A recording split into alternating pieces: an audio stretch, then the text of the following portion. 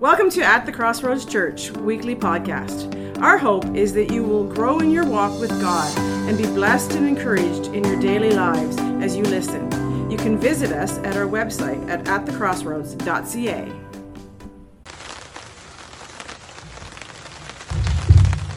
All right, well, how's everyone doing this morning? Did you enjoy that worship? Amen. God is good. Holly, can you pass me that sign there for a second?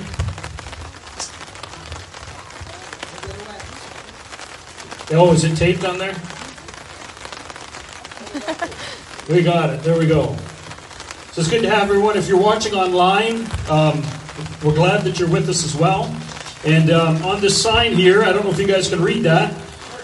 So there's a number. Our text number is 343-307-7259. So we're going to take a few minutes. If you want to get out your phone, if this is your first time visiting with us, you can go to this number, type it into your text line, and then put in the word welcome, and that will get us your contact information so we can keep in touch with you. And if you're part of the church and you just want to be in the loop, you can text the word LOOP, and that will put you in our contact information so we can keep you guys updated with what's going on. So I want to encourage you to do that. We find that text is a better way to keep in touch with everyone. So let's open in prayer as we dig into the Word. Father, we thank you for our time together. Father, we thank you for this wonderful day. And Father, we thank you that you're going to speak to us by your word. We want to welcome those who are online. We want to welcome you who are here in your car. Father, come and touch us and speak to us with your word in Jesus' name. All right, if you haven't heard, if you came late, you can go to 89. What's a radio station? 87.9. So you can listen to the service on your radio and you can shut your windows. 87.9. So this morning I want to talk about adjusting your lenses. Adjusting your lenses. And the last few weeks I've been talking about how Lucifer was the worship leader in heaven and how he wanted to be a worship leader. And there was a little bit of a transition, a little bit of a change in his attitude. And he became the god of this world because he fell from heaven. And as you know the story, Adam and Eve sinned, giving Satan authority in their life. They handed over their authority to Lucifer, and he became the god of this world. Now, Jesus is our Lord. If Jesus is our Lord, hit your horn. Let's see here. So Jesus is our Lord, but how many know he's not the god of this world yet? Satan is still the god of this world, but when Jesus comes back to set up his kingdom, the earth will become his, and he'll rebuild this earth. How many know that scripture says that? Ephesians chapter 2, verse 2 to 5 says here, in which you once walked according to the course of this world, according to the prince of the power of the air, the spirit who now works in the sons of disobedience, among whom also we all once conducted ourselves in the lust of our flesh, fulfilling the desires of the flesh and the mind, and we were by nature children of wrath, just as the others. And so we understand here from the scripture that the God of this world, the power of the air, has control over the minds of mankind. But verse 4 says, but God who is rich in mercy, say rich in mercy, because of his great love in which he loved us, even when we were dead in our trespasses, he made us alive together with Christ. By grace you've been saved. Amen? In 2 Timothy chapter 2, verse 25 and 26. And you guys, we don't have the PowerPoints up, so you can bring it up on your phone or in your Bible.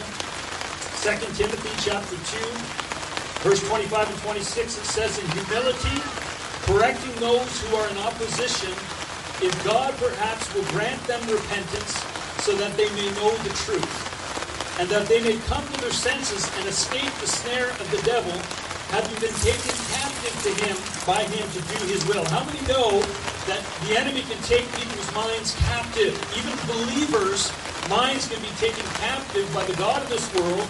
As we begin, if we will give in to the culture of this world, enemy has power over us. Satan uses the culture of this world to move people away from God towards false truth. Amen? And as the weeks have gone by, we talked about Meshach and Shadrach and Abednego and how they were living in Babylon. And Babylon was living ungodly, but they had to stand up for truth in the midst of Babylon. And there was pressure to give in to the culture, but they didn't give in. But they also didn't fight. Do you know what they did? They looked up to God. They stood up for what they believed in, and they spoke out the truth. And God wants us today to look up to heaven, to stand up for what you believe in, and to speak out the truth that you know. It's the same today as it was then. We're not out to fight, because we don't fight against flesh and blood, but we're here to look up to heaven. We're here to stand up, and we're here to speak out. Can I hear amen? So James chapter 3, verse 6 to 10 says this. We need to realize something, that hell is at work. Okay? Hell is at work in the earth because Satan is the god of this world. And it says in James chapter 3, verse 6 and 7, and among all the parts of the body, the tongue is a flame of fire. It's a whole world of wickedness, corrupting your entire body. It can set your whole life on fire, or it is set on fire by hell itself. See, hell has been unleashed in the earth. When Adam and Eve sinned, the influence of hell came into the earth. How many know there's an actual place called hell? There's heaven and there's hell. But you know that heaven can influence people today on the earth, but so can hell. So when there's fear and shame and guilt and sickness and disease and natural disasters, things that happen in the earth because the earth is a fallen world, how many know that that is hell being unleashed on earth? Hell is the separation of God. Hell is fear. Hell is all the things evil we see in the world today. That's hell being unleashed. But I want to tell you the good news is that God wants you to unleash heaven on earth. Amen? God wants you to influence the world with His kingdom, with the love and power of the gospel. Amen? How is this going to happen? Well, you know, I was doing a bit of research. How many heard of the Hubble telescope? Anybody heard of the Hubble telescope? Well, in 1946, Lyman Spitzer, a professor and researcher at Yale University, argued that the space telescope would offer great advantages over ground-based telescopes. He explained that the Earth's atmosphere blurs and distorts light coming from the stars. Even the most precious and advanced telescopes on the ground cannot escape this phenomenon, but the telescope in orbit can escape the phenomenon. And so here's the thing. For the next 10 years, NASA worked to develop a satellite, a telescope that would satellite and orbit the Earth. It's called the Hubble telescope. All right? And it was going to cost $400 to $500 million back in 1971, which was a lot of money. And so they didn't know what to do. They said, we don't want to spend that kind of money. We'll only spend $200 million. And so they made the lens on the camera a little bit smaller, and they tried to cheap out on the lens of the camera. Okay? And how many know that on January 28, 1986, the Space Shuttle Challenger lifted off into the Florida sky? And how many remember that? It exploded, right? And it was a great disaster. The telescope didn't get up there. But another 10 years later, in 1990, the Hubble was finally launched aboard the Discovery in April 24th. So now they have the satellite flying around up there.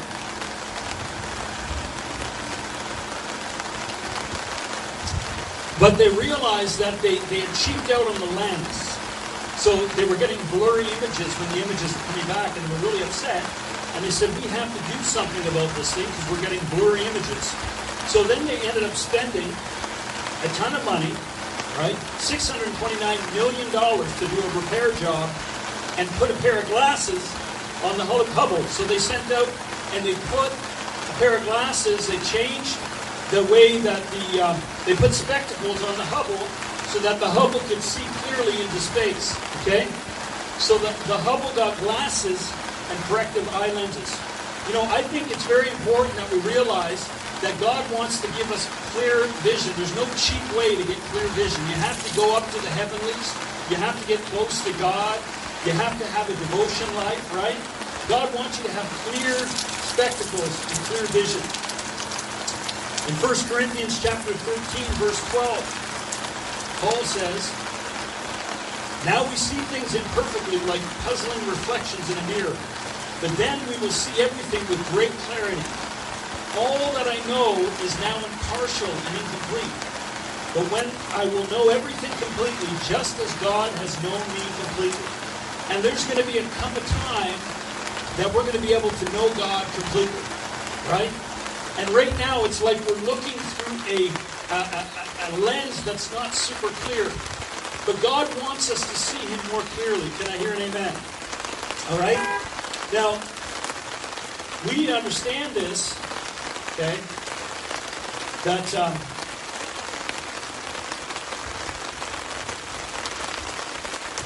I believe that everything we do as a believer and our growth as a believer is to learn to see God more clearly.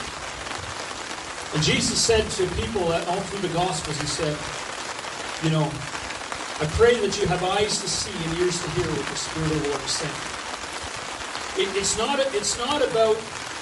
not about climbing a ladder. It's not about trying to obtain something with God. God has already given us all things that pertain to life and godliness by the Holy Spirit. What we need is we need eyes to see more clearly. We say, "God, we need to be able to see you more clearly than we've ever seen you before." And God wants us to understand His ways much better.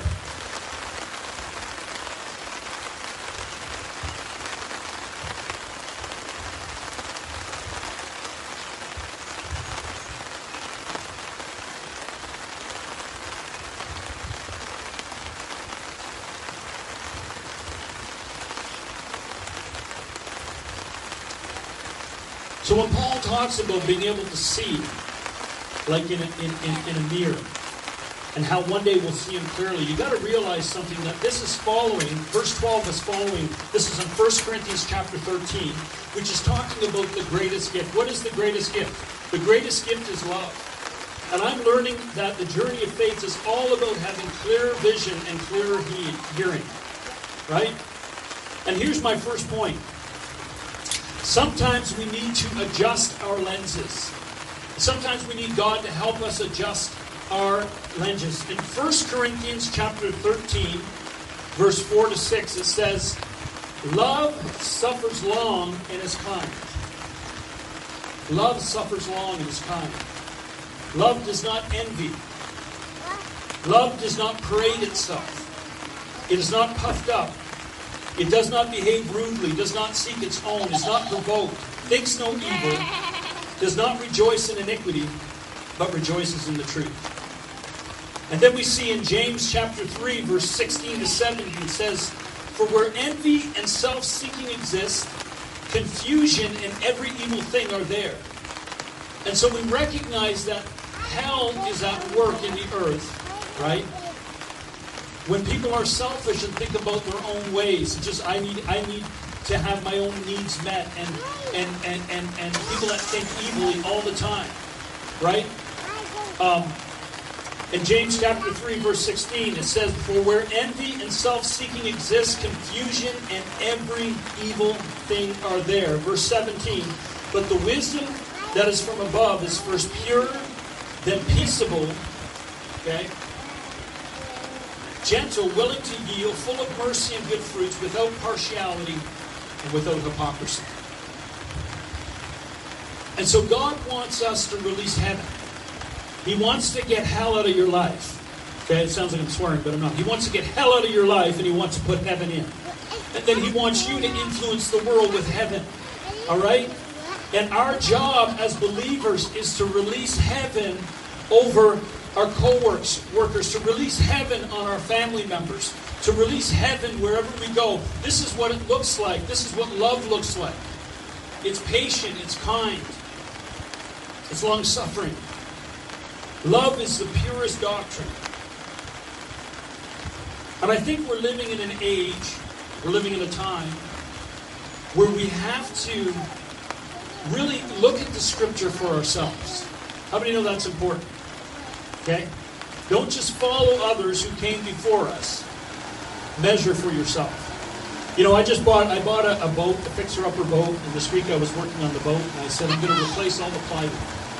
You know, the plywood was all rotten out, and I have to put new plywood on the boat, and I have to recarpet it, put on new, vinyl, and trying to clean up the boat. And so instead of measuring the plywood, instead of measuring the carpet, I just ripped out all the old stuff. And then I traced it all out and I cut it out because I assumed that the person who did it before did it correctly. And then when I put the boat back together, it looked okay, but I realized, you know what, I could have been a half an inch more this way, and the carpet could have been cut a little wider. And I realized that I was following an example from the past, and I could have actually took the time to measure. This is a time in the season, guys, where you have to take the Word of God and measure it for yourself. I don't care if your grandfather had a great doctrine. I don't care if, you went to church your whole life. It's time to open the Bible and read it for yourself and to measure for yourself, because just maybe you can have better measurements. Can I hear amen? Right? You know, a few days ago as well, here's another one of my projects. I was putting a shower together. And it was a nice glass shower, had an enclosure. And my father came because there's big, heavy glass. And he was going to help me. So we took the instructions and we read the instructions fairly quickly. How many know us men, we don't read it thoroughly, we just kind of skim over it. And then we started putting this shower together, and we were sliding the glass in, and it was the hardest thing ever. We thought, we're going to break this thing. We spent 2 hours trying to get this piece of glass in there, and there was these big rubbers that were hanging out of the track. We're trying, we're greasing the glass, we've got credit cards, we're trying to slide it between these two rubber seals, and we're thinking, those seals look really big, and we don't understand what's going on, but we got outside, and after 2.5 hours, we finally got it together. Amen, it was awesome. We bring the shower in, we install it, and then we realize the leaking tracks are missing on the side. The water's coming in. We're like, where are those rubber seals? I don't see them. But I see these two little seals over here. What are these for? And we realized, we came to a revelation. How many of you ever came to a revelation? We had wasted 2 hours putting the shower together, and inside the long track was all the rubber seals. And we were like, oh. So we had to take the whole thing apart to get the rubber seals out, and then we had to install it with the correct seals. And when we used the correct seals, it just snapped together, and we said we could have did this in 30 minutes, but we spent 3 hours on the shower. Isn't that crazy? Because what we did was we didn't take inventory. We didn't look at the picture and say, okay, I need 2 strips here and a strip here, and these are the bolts, and we're supposed to take inventory of all the parts. Then we can put it together according to the directions. Any of you guys can relate? You can honk your horn. I know you understand. So it's the same way with the Bible. You know what? There's scriptures and truths and promises that might be missing in your theology. You say, I hear people say, I grew up learning from my pastor and from my grandfather and from my leaders that the baptism of the Holy Spirit isn't relevant today. Well, listen, you can spend hours working hard trying to get your shower together, but how many know if you have all the parts and you do the inventory of the Scripture, what God's made available for you, how many know it goes together a lot easier? Amen? And so it's time to do inventory and say, here's the promises of God. We see in the book of Acts, we see this clarity of they were saved, then they were water baptized, and then they were filled with the Holy Spirit, and then they went around doing good and healing people, right? And so we have to look and say, does my life look like this? Does my doctrine look like this? Or do you want to spend your whole 3 hours trying to put your life together? All you have to do is get the pieces in the right order. Can I hear amen? So we need clear vision, guys. We have to be willing to look at the Scripture for ourselves. And we thank God for our forefathers. We thank God for the pastors. Listen, I went to Bible school and I learned amazing things in Bible school. But now as I've grown in the Lord, I look back and some of the things were out of context. And I was just like, that's out of context. Why? Because my vision is becoming clearer. God has given me clearer eyes. God will give you clear eyes as you study yourself and show yourself approved. And so God is calling us to do that. We need to have clear vision to see that this Christian walk, it's not about me. It's not about us. We want to draw people to Christ, not to ourselves. We want to build God's kingdom, not our kingdom.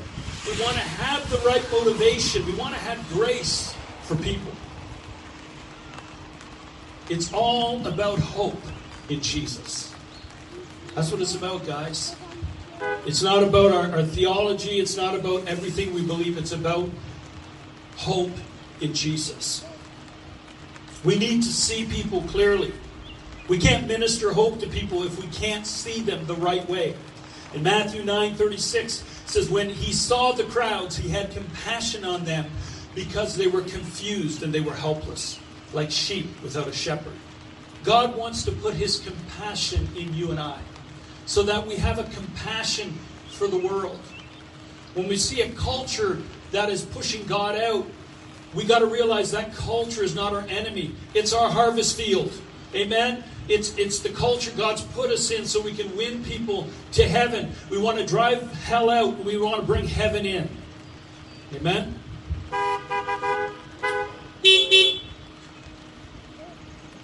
The other adjustment we need in our connection, in our seeing, is this. We need to make connection with people before correction. It's so important that we learn to connect with people in relationship. It's far easier to share your faith with someone who you know and knows you. And 80%, statistics say 80% of people who come to Christ, they come because of a friend or a family member. So when you know someone, sharing your faith becomes more meaningful. Why? Because there's a relationship and people trust your motives because you're in a relationship with them. You become more credible. Why? Because your relationship allows them to see that you're human as well. You become more visible. Why? Because relationships allow them to see your faith up close. You become more accessible. Why? Because relationship allows you to speak into deep places. And I love this because Jesus was called the friend of sinners. And he wore it like a badge of honor. You know, it does not say Jesus was a sinner. It does not say Jesus was a friend of sin. It does say that Jesus was a friend of sinners. And God wants us to love on our enemies, love on people who don't know him, love on people that are around us that don't know God, that need hell driven out of their life. Amen? The third adjustment we need is we need to adjust our lens on God. And this one is really important because once you've established a relationship with people, you begin to realize that their way of seeing God is not always accurate. Okay? Most people fall into these four different perspectives about God. Number one, a locked gate. So they have a locked gate when looking at God. What does that mean? God cannot be reached, or it does not want to be reached. How many people have just, don't honk your horn, just lift your hands. You know someone's just, they don't want to be reached. There's a locked gate. They don't even want to pursue God. There's people like that in the earth. God is too far away. God does not want to be bothered. So I will not bother God. Many people feel that way. In Acts chapter 17:27, it says, he doesn't play hide and seek with us. He's not remote. He's near. Isn't it good that God is near? He's not far. The second perspective is a pile of luggage. You know, people think that God can't possibly want something or someone as messed up as me. How many of you ever felt that way? God can't want me. I'm messed up. Right? God doesn't want to waste his time with someone with this much baggage. So many of us have experienced that.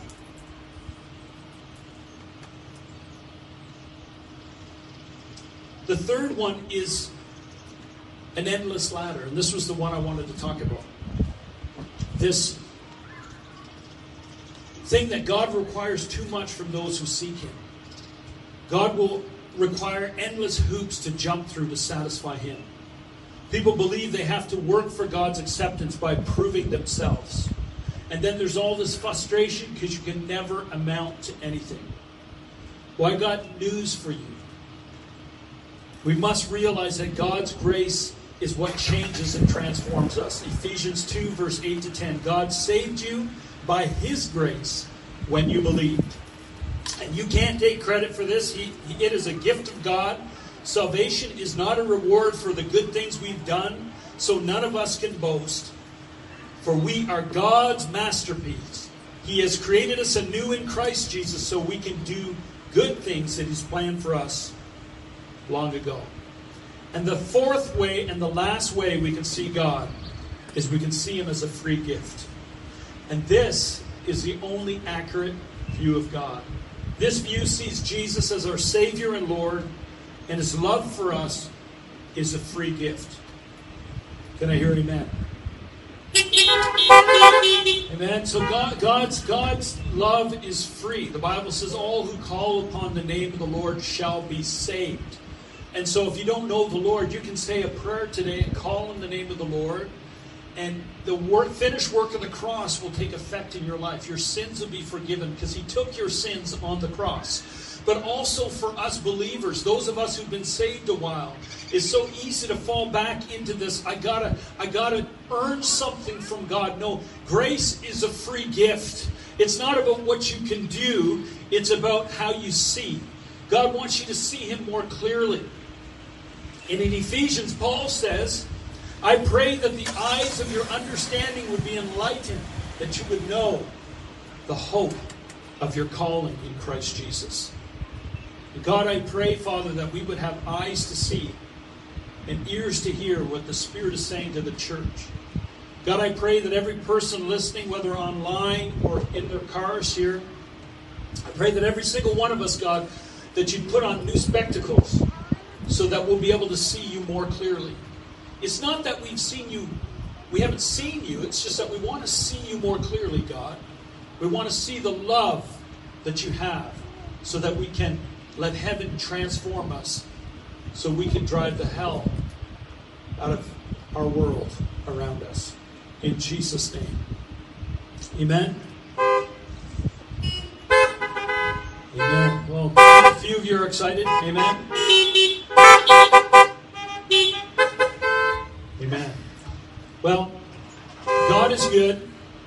And this week as you go, I want you guys to spend some time in prayer with the Lord and ask God to give you clearer eyes, to see him more clearly. And that is the journey of faith. We get to see God more clearly. We get to understand him in a deeper way. And as I was reading through 1 Corinthians chapter 13, that's another thing you should do. Read through that and say, God, I want to be that kind of person. I want to be patient. I want to be kind. I want to be able to have patience with people. And let God do it in you. Amen. If you're watching by live stream and you've never made a decision to follow Jesus as your Lord and Savior, or if you're here with us, the Bible says, just call upon the name of the Lord and you shall be saved. Confess your sins, and he's faithful and just to forgive you your sins and to cleanse you from all evil. So I want you to pray with me. If you've never prayed that prayer before, say, Heavenly Father, thank you for sending Jesus to die for my sins. I ask you to cleanse me from my sin. I want hell out, and I want heaven in me. I want you, Holy Spirit, to live in me and change me from the inside out. And all God's people said, Amen. Amen. God is good. Thank you for listening. We hope that you enjoyed our message. If you are in the Quinte West area, we would love to have you visit us on Sunday morning at 24 Dundas Street West, Trenton, Ontario. Check out our service times on our website at atthecrossroads.ca.